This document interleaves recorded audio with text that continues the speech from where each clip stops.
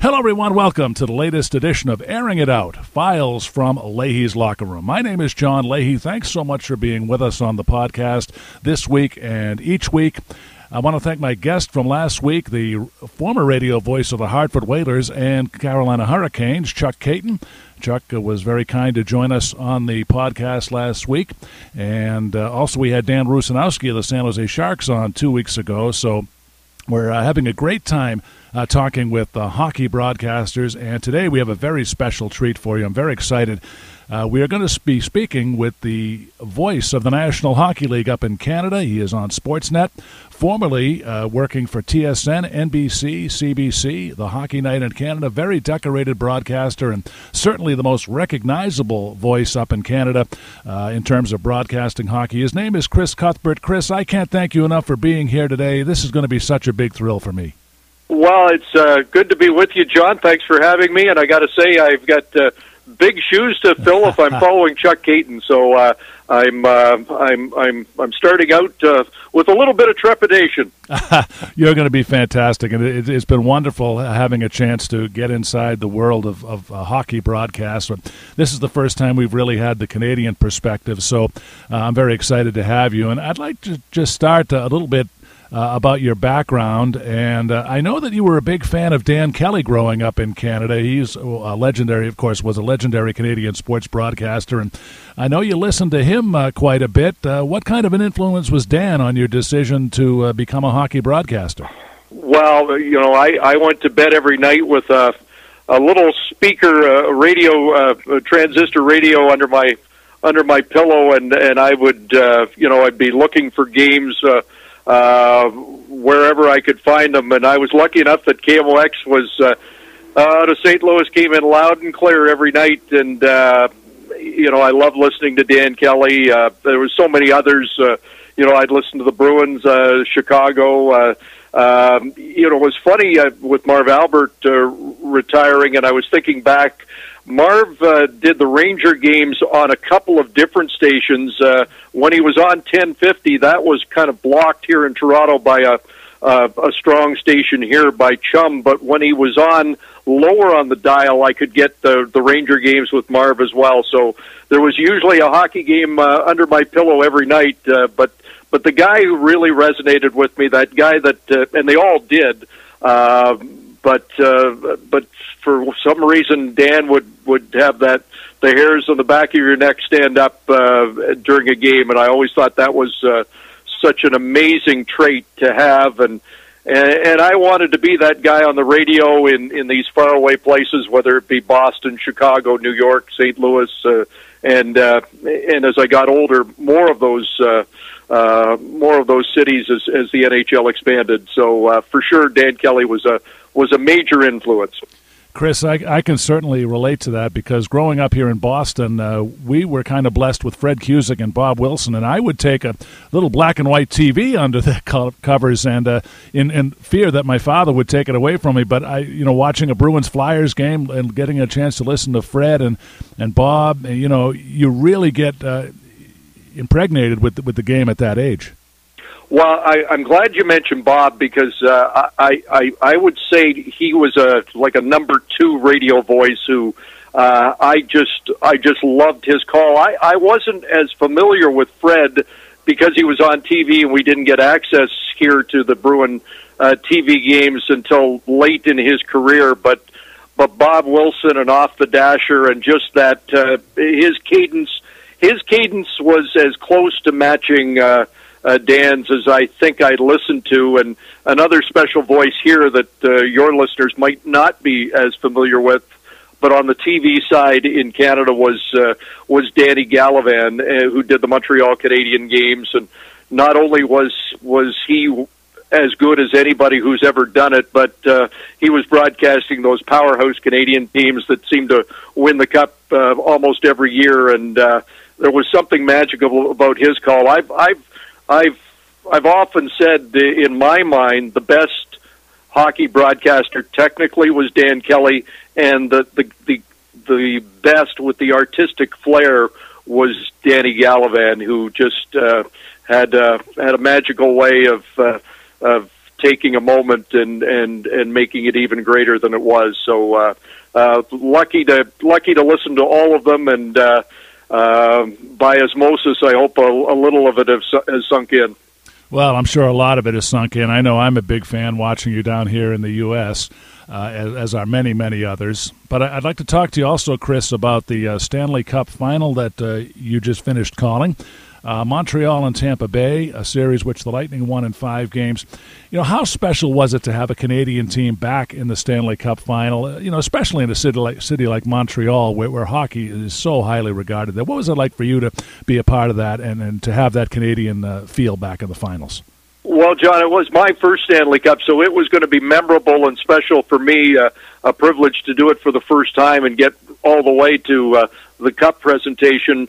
And, you know, you hope that the first time you do it, it has some special meaning. And I don't think it sunk in for me until the Canadians won in overtime against Vegas to qualify that how special indeed it was, because you could kind of sense the whole country was had at least, if not got behind the Canadians, at least had a strong interest in how they were going to do in the final. And our numbers were substantially up ratings-wise because it was the first time in a decade that a Canadian team had been in the final, and for the Canadians, the first time since '93, which was the longest gap in the history of that franchise without being to a Stanley Cup final. So it was special for a variety of reasons. You know, they did win Game 4. I think a sweep by the Lightning would have taken away a little bit of the shine from the Cup for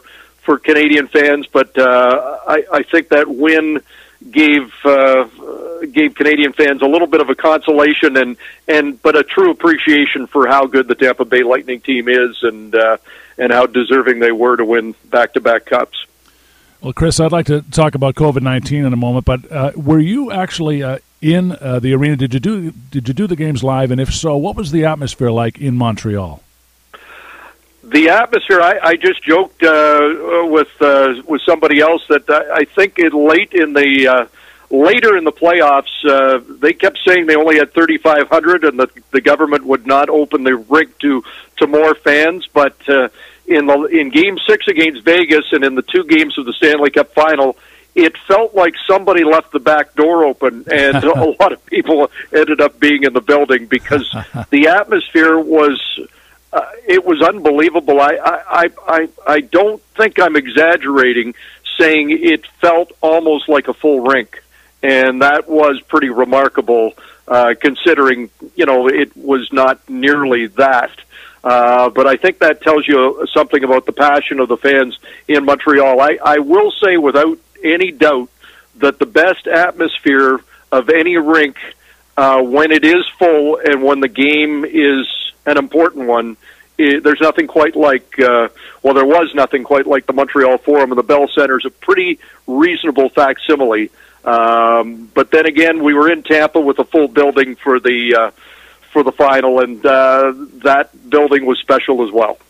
Absolutely. You know, I always wished I could have seen a game at the Montreal Forum. I never made it up there, but you know, you see, you go back to the images of Guy Lafleur scoring goals in Game 7, for example, against the Bruins, and you really get a sense for how important hockey is up in Canada, not just in Montreal, but in the whole country. And I really have an appreciation for the way hockey is played up there, and what a great country to watch the game in. Well, it is, and it is so important to the fabric of the country. And I might get in trouble with fans elsewhere, but I do think it reaches a different cultural level in Montreal, and it is a shame you didn't get to the Forum because, and you mentioned Lafleur, you know, there was nothing quite like Guy Lafleur winding up in his own zone and the crowd rising with his rush and the hair flowing back in the day without a helmet, and by the time he got to the other end and had scored, the building just erupting was, you know, I don't know what the atmosphere was like at a full Yankee Stadium when Mickey Mantle hit a grand slam, but I'm guessing, that's the kind of atmosphere that was at the Forum. It was a special place. The people who worked there took such immaculate care of it. I used to joke you could eat off the floor at the Montreal Forum. Every Saturday we'd go in for the pregame skate, and after the teams had left the ice, they'd be out cleaning the glass like you'd be polishing the crystal before a major event, and at night even the security people would be dressed to the nines in their full Montreal Canadian uniforms with the red suit jackets. And I remember a gentleman who probably was 80, and he was the security person we would have to pass to get into the gondola at the Forum to do the broadcasts. And I felt like I should be saluting to the gentleman, because I could sense the pride he had every Saturday night when the Montreal Canadiens were at the Forum. It just took a different level than anything I've experienced. And I grew up in Toronto as a Leaf fan, so I'm not saying this as a card-carrying Montreal Canadiens fan for sure. Well, another part of hockey up there is, they had the Quebec Nordiques up there in Quebec City. Now, I did a lot of games up there doing baseball back in the day, but the Nordiques were pretty popular there. Of course, they realigned out to Denver. But do you feel that hockey could make a comeback in Quebec City? I don't think there's any doubt about that. In fact, if Colorado had beaten Vegas, it would have been Colorado and Montreal. And I think there were a lot of fans in Quebec that wanted to pretend that was going to be the Nordiques and the Canadiens. And I think there was some anticipation of that, especially with the throwback uniforms the Nordiques, the Avalanche had, that included the fleur-de-lis of the Nordiques on the jersey. It was, it was going to be a throwback. I did the series in '93 that got the Canadiens started on their way to the Cup when they were down 2-0 to the Nordiques and roared back. They were actually down 2-0 as well in Game 3. Ended up winning that game in overtime, and then won the next three to win the series in 6. And that province just absolutely came to a standstill. And that wasn't the only series they had, and there was a one brawl that was off the charts and has gone down in infamy in the NHL between those two teams as well. But it was such a rivalry, and all of Quebec is such it's such hockey country that I have no doubt that it would go again. There's been the talk about Quebec City being a small market, and that with an $80 million cap, it might be difficult. But if Winnipeg can do it, and they have been able to be successful, there's a beautiful new building in Quebec City. I think it could happen, but I'm not sure it's going to happen.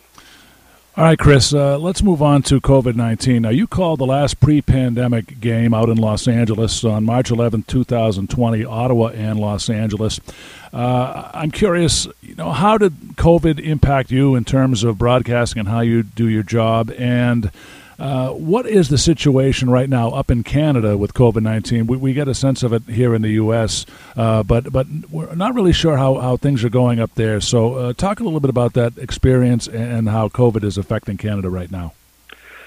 Well, I'll start with that last game because it was eerie that night. It was slowly becoming a news story, and about a half hour before I went upstairs for the warm-up, the NBA announced that it was shutting down, and I think everybody knew that at that point in time that and the NHL wasn't going to be far behind. It was a strange night. It was a half-empty rink in Los Angeles, and that is a great building with a great atmosphere most of the time. But that night, you could tell it was different, and our world changed shortly thereafter.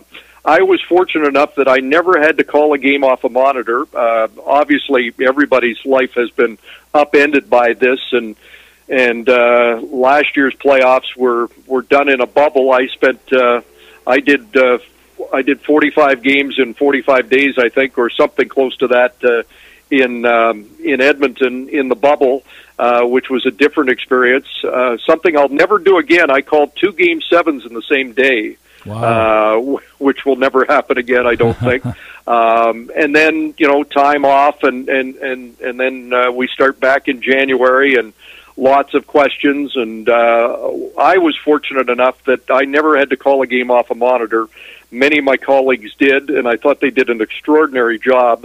In fact, I often was worried that they were doing too good a job and setting a dangerous precedent where we might not be getting back into rinks to call games on a regular basis. But Right. We chartered with the NHL through the last 2 rounds of the playoffs this year, and we're tested every day to accommodate regulations up in Canada, where actually the border is closed, or was closed until the last few days, but was allowed to be open. And I think only hockey would allow that, or the government would only allow it for hockey because the border is still closed for other sports. But and that doesn't necessarily sound fair, and it probably isn't. But I think it shows you that sometimes they can bend the rules or change the rules a little bit because hockey is so important up here.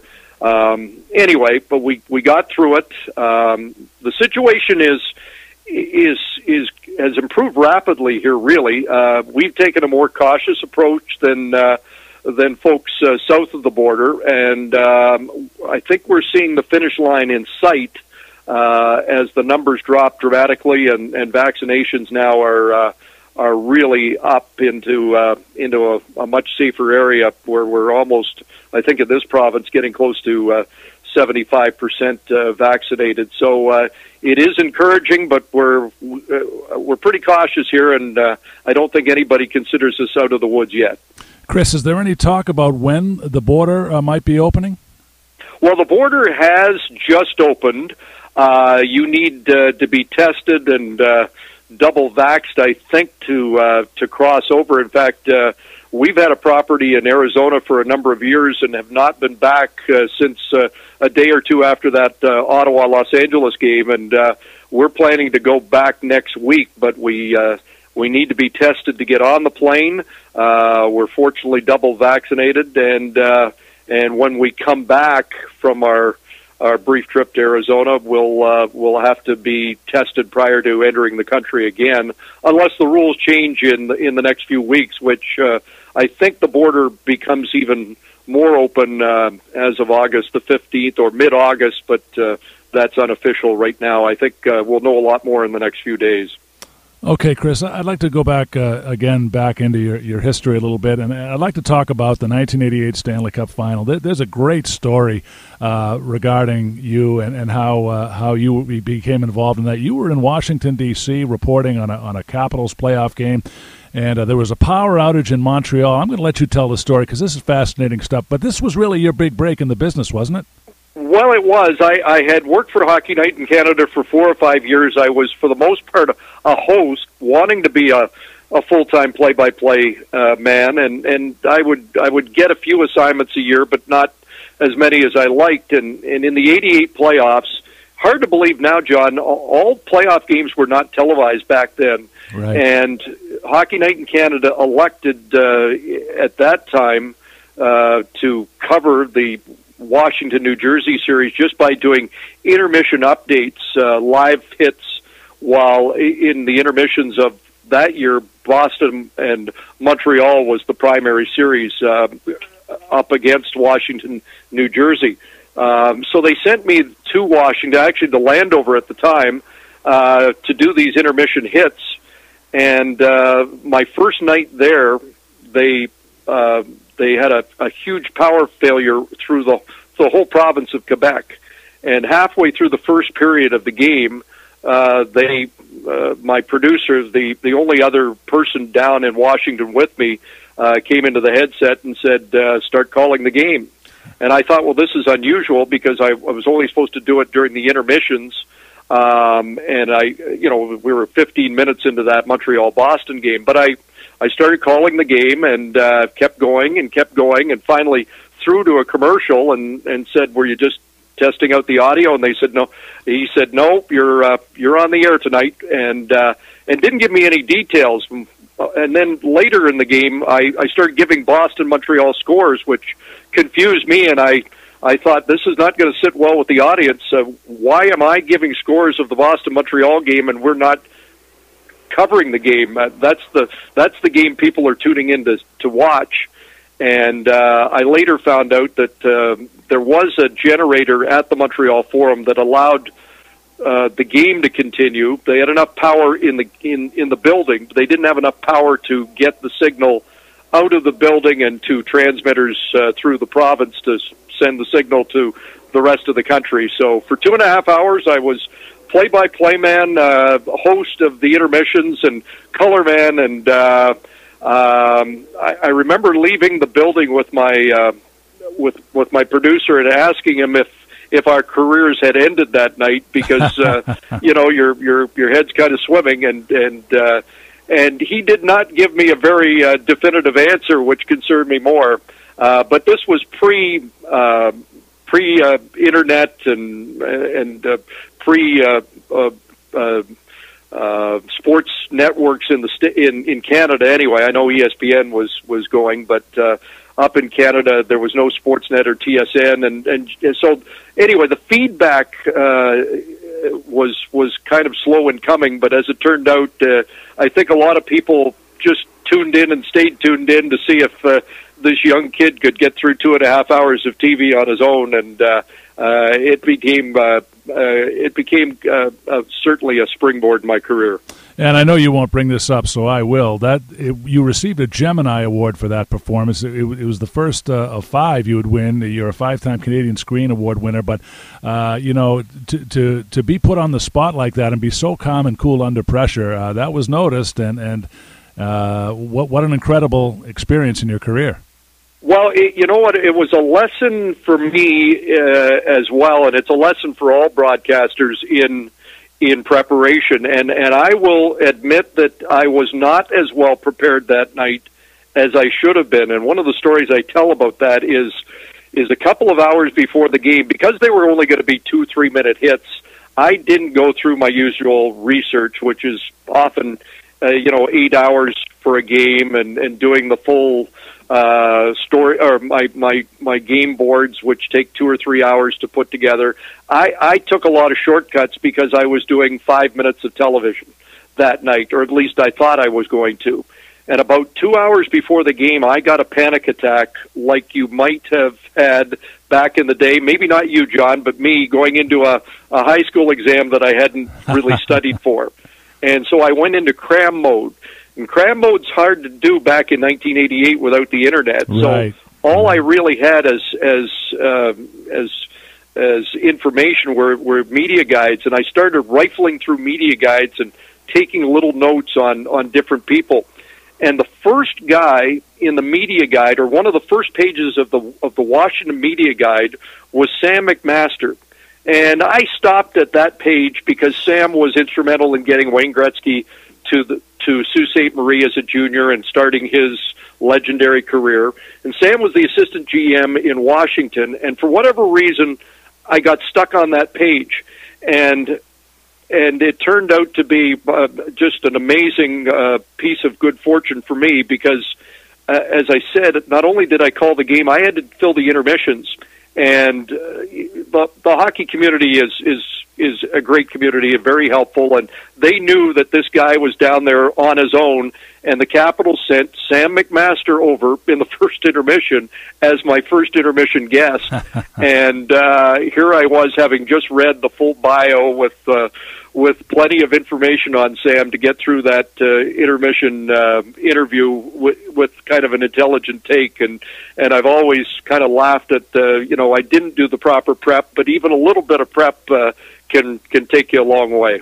We're talking with Chris Cuthbert. He is the voice of the National Hockey League on Sportsnet up in Canada, longtime voice of Hockey Night in Canada. Chris, there's another part of your past that I'd like to talk about. On December 1st, 2006, you became the first play-by-play broadcaster in NHL history to broadcast a game from ice level. It was a Buffalo Rangers game against Glenn Healy. I wonder if you could just kind of recap that story for us and tell us how that all came to be. Well, actually, Glenn was beside me in that inside the glass position that NBC liked to call. TSN used a man between the benches. We called it between the benches, and that night I think they called it. They wanted a different name because I was down there as well, so I think we called it front row center that night. I always wanted to try it because I was working with colormen who were down there and getting a different perspective. And there are some buildings that are high and I feel at a disadvantage for the play-by-play guy. And so Buffalo was one that I decided that I'd like to give it a try and was given clearance for it. And I will tell you that the first goal in that game, I did not call well because I got blocked at the last second as the shot was taken. But I did find the experience really, really interesting. The speed of the game is at a different level when you're down there. My recognition of players was always clear. Sometimes you would get blocked, though, by linesmen who might end up standing right near your position because that was their position on the ice as well. I think Heels got hit with a puck that night and took one for me because if he hadn't blocked it, good goaltender, he made the save, otherwise I might have got it. But I ended up doing probably a dozen of them. I remember a night in Washington, and I'm sure your fans are familiar with Alexander Ovechkin always stands at the end of the bench, and that happened to be right beside me, which in itself was just an amazing experience. And that night, I had one of these boards that I use, and I really didn't have time to ever look down at it from that position, but I did my usual prep, and I use a lot of coloring to re-identify teams and highlight certain notes. Right. And with bright ink. And that night I got sprayed early with snow down there, and my whole board ran. Oh, no. And I remember Ovechkin looking kind of over my shoulder at my board, which was just running ink. And he kind of looked at me and shook his head like you're a nut, you know. And one of my takeaways from being down there. But you've seen some color guys get hit down there, and I knew it was a matter of time before I took one between the eyes. So I kind of retreated to safety after a while. But it was a neat experience, and I'm glad I had the opportunity. Well, when Alex Ovechkin retires and he goes into the broadcast booth, then he'll get a greater appreciation of your boards, right? And I was going to say it was the first time that my board had kind of leaked because I have a bad reputation of spilling upstairs water. I've got headset cords and water bottles open, and I can be a bit of a mess up there. So if he's ever in the booth with me, he may not have seen the last storyboard of mine that is running. Chris, I'd like to talk to you also about your coverage of Olympic hockey, and I think the call that you're most famously identified with was the Sidney Crosby game-winning goal at the 2010 Olympics in Vancouver. I wonder if you could just reflect back on not only that experience, but the experience of calling Olympic hockey as a whole. It's got to be such an incredible experience. Yeah, it is a career highlight. It is the game I'm most identified with, and I've always said that atmosphere in Vancouver for that game, the gold medal game, is like none other I've been in. It was a phenomenal experience from start to finish, and Zach Parise tied the game very late in regulation, and I received some criticism for sounding as excited as I did when he tied it for the U.S. Up in Canada, but I think that goal took the whole experience to another level in overtime, and it turned a great game into an epic and one of the most memorable games in Canadian hockey history. So it's an honor to be part of it. And just before overtime, I was kind of trying to stay alert, and I was playing some mind games. And for whatever reason, I thought to myself, man, if the next goal was scored in soccer, it'd be the golden goal. And as soon as I thought it, I kind of had that eureka moment that, man, I like that. I think I'm going to use that for the next goal. And so when Crosby scored, and again, the greatest player of the time scores the greatest goal in Canadian Olympic history, and putting the golden goal to that certainly resonated across the country. You know, Chris, you make an interesting point. You know, I'm coming up on my 17th year at Merrimack doing the games, and I remember when I first started, I got criticism from being excited when the visiting team scores, and I responded to that fan by saying, I think I can shed some light on that. I'm a hockey fan, and I appreciate good plays, and, you know, that's just my nature of how I call the game. I think you'll find that I call the goals a little louder when Merrimack scores, but I think when you're a hockey fan and a broadcaster, I just think that kind of comes natural. At least that's the way it is for me. Yeah, I agree with you, and you know, I think the business has changed. That there are some tremendous local or team announcers who are able to call it down the middle and do a tremendous job of it. And now I think we've seen a lot more of the homer announcer in broadcasts that are also extremely popular. And I think there's now, the feedback I get is there's more of an expectation now that if you're the voice of a certain team, you better be a homer. I don't necessarily agree with that, but I do sense that there's a majority of fans that want that. So it's kind of a catch-22 for a broadcaster. When I started with Hockey Night in Canada, you were really reined in on that. You had to be down the middle. I'd be criticized by my producers if I said it's Edmonton 2 and the Flames 1, because I'd have to say Edmonton and Calgary or the Oilers or the Flames, right? Because they didn't want any hint that I was more comfortable with one team than the other.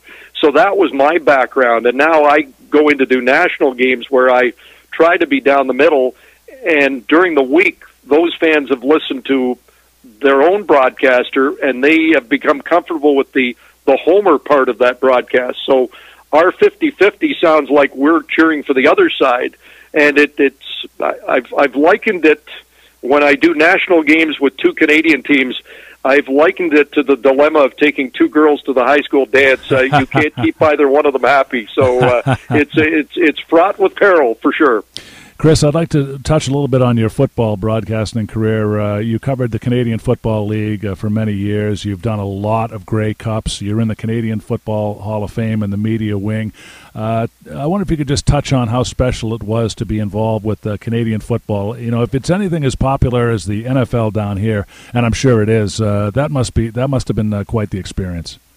Well, it was. You know, I grew up with the Canadian Football League, and in fact, my entry point as an NFL fan was when I watched CFL players who excelled and then went to the U.S., and so I'd start cheering for players from the long past. I'm sure most of your listeners wouldn't remember, but if a player like I cheered for the Ottawa Rough Riders, and Bo Scott went from Ottawa to the Cleveland Browns backfield after the retirement of Jim Brown, and Vic Washington was a Grey Cup hero here and went to San Francisco, and Margene Atkins was another star here, and he went to Dallas. Now this is back in the '60s, so I'm dating myself here, but for me, the fans may or may not be familiar with the fact that the CFL has different rules, different size field, and has a Canadian quota of players and 3 downs. So it is different. I love football of any description. I'll sign up for a high school game, a college game, a CFL game, Canadian college game, an NFL game. You know, but there are nuances to the CFL, and it's always been part of my Canadian experience, and so it was an honor and a privilege to do CFL games in the Grey Cup, which to me is as revered as a trophy as the Stanley Cup, and it goes back even further in history, well over 100 years. So to get that opportunity was outstanding. I've made the move now to back to Hockey Night in Canada and to Sportsnet, so I will no longer be calling football, and that really is the only downside for me. It's going to be disappointing, and I guess the only consolation is I'll get back to being a fan, and it'll be fun to get into the stands and just to be able to be a fan of the sport again. Well, I know that we really became known as we really started to learn about the CFL when Doug Flutie played up there. Of course, Doug was a quarterback for the Buffalo Bills, and he's a Massachusetts native. So a lot of American players have played up there. Well, Doug is believed to be. We could get into a pretty good debate, but I think as just on his CFL resume, Doug's the greatest player in CFL history. When you say that, people will start arguing about Warren Moon, who is certainly the greatest player to ever play in the CFL, but stayed 5 years. Doug's career was longer.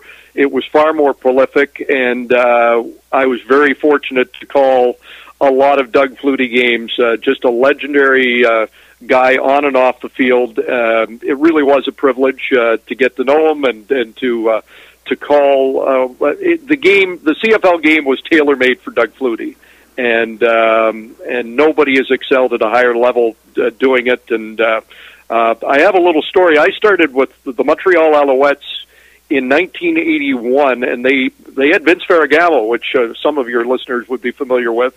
Well, it was a powerhouse team that crashed and then had to be put back together. And I remember they didn't do a draft of American players. They had negotiation lists. You could put a player, if you spotted him first, you could put him on your negotiation list. And Doug Flutie was on the Montreal Alouettes negotiation list. And I remember the coach telling me that all of the bad times would be put aside when Doug Flutie came back to resurrect the Montreal franchise. Wow. And shortly thereafter, Doug flew that through the touchdown pass for Boston College, and I remember the next day seeing the coach and saying, "Our magic guy's done it. I can't wait till he gets here." And the coach had an ashen look on his face. He was upset, and I said, "What's wrong?" And he said, "After that touchdown pass, there's no chance he's coming here right away." and so Doug Flutie never came to the Canadian Football League and for another 5-6 years after that, maybe even more, because although he was tailor-made for the CFL, that Hail Mary got him a first look at the NFL before he finally came to Canada and really established himself, and then went back to Buffalo and San Diego, I think, after that. Well, Chris, a couple of quick hockey things before I let you go. Pierre Maguire has been hired in Ottawa as the Vice President of Player Development. I know you're very familiar with Pierre. You've worked with him. Talk about your friendship with him and that opportunity to have him back in Ontario again. Well, I've worked extensively with Pierre, and I wondered where his next broadcast move was going to be after NBC announced that it would not be pursuing the rights going forward, and I think everybody was kind of watching ESPN, TBS. Where was Pierre going? And all of a sudden, he shocked us all with the news that he was the director of player development for the Ottawa Senators. So it's exciting news for him. He goes way back to the Stanley Cup teams with Pittsburgh in the early '90s, and so he's got all that expertise taking to a team that's young and up and coming. The Senators aren't ready to make the playoffs yet. I don't think, but they are one of those teams that have taken a step back to take a few steps forward, and their rebuild, I think, is ahead of schedule, and it's a young team that's got a bright future. So I think Pierre's in the right spot. And lastly, Chris, the NHL is coming to Seattle. How do you think that market will fare? How do you think the Seattle franchise will do? Certainly with Vancouver out there and all the California teams. We talked to Dan Rusnowski about this when we were talking about the West Coast. But how do you think the NHL will do in Seattle? Well, I think we know Seattle's a great sports town. They have done everything right in the build-up, and I think Vegas showed us that there is the NHL's made their league expansion friendly. It didn't used to be that way. Certainly, the first expansion, they were not very generous with the opportunity to stock the shelves of a team. But it's different now, and in a cap setup where you're starting from scratch and getting a pretty good selection of players from the rest of the league, I think Seattle can hit the ground running. I'm curious to see if they want to go real young and develop slowly, or whether they want to go with a veteran group or a mix and maybe be immediately playoff viable like Vegas is. But I have no doubt it's going to be a success in Seattle off the ice, and not only do they have the West Coast rivalries with the teams in California, but there's already talk of just a tremendous rivalry with Vancouver that's going to build in a hurry. And I know fans in Vancouver are looking forward to that, and actually have a little trepidation because their team's kind of wallowing a bit and has to either take a step back or have to make some dramatic moves to get better. And I think there's some concern that Seattle may pass them in the short term unless they are sharp in how they retool. Yeah, I've never been to Vancouver. Been to Seattle, but never been to Vancouver. I've heard it's such a beautiful city out there, and they're so passionate about hockey, of course. They are. It's a rabid fan base.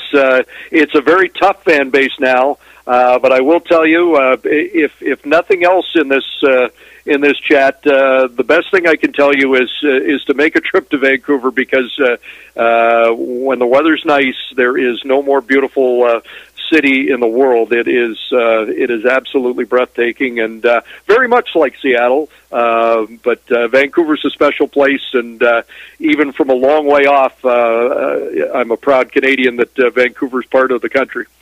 Well, Chris, we're up against the clock, and we're going to wind it up, but I want to thank you so much for spending some time with us. Thank you for being kind and gracious and being here. Thank you for your patience. We had a little bit of a technical glitch yesterday, but I've always been a big admirer of yours, and my brother lives up in Ottawa, so I look forward to, maybe if you do a Senators game some night, I'd love to just maybe stop by and say hello, but again, thank you so much, Chris. It's been a wonderful experience, and I know our audience is going to love it, and I hope to chat with you down the road. That'll be awesome. I'll end with this one short little story. I got into the business because I wanted to be a sportscaster, and I found a book online, or not online, actually in a trade paper, and it was So You Want to Be a Sportscaster by Ken Coleman, who you may be familiar with. Yes. And I read that from cover to cover, and here I am talking to you about 45, 50 years later. So I thank you for the opportunity, and I'm certainly grateful for the job I've got. All right. He is Chris Cuthbert, the voice of the National Hockey League on Sportsnet. He has been our special guest on the podcast. We invite you to stay with us next week. We're going to be talking with a certified coach, Michelle Couet, and we invite you to join in. So thank you for tuning in. You've been listening to Airing It Out, Files from Leahy's Locker Room.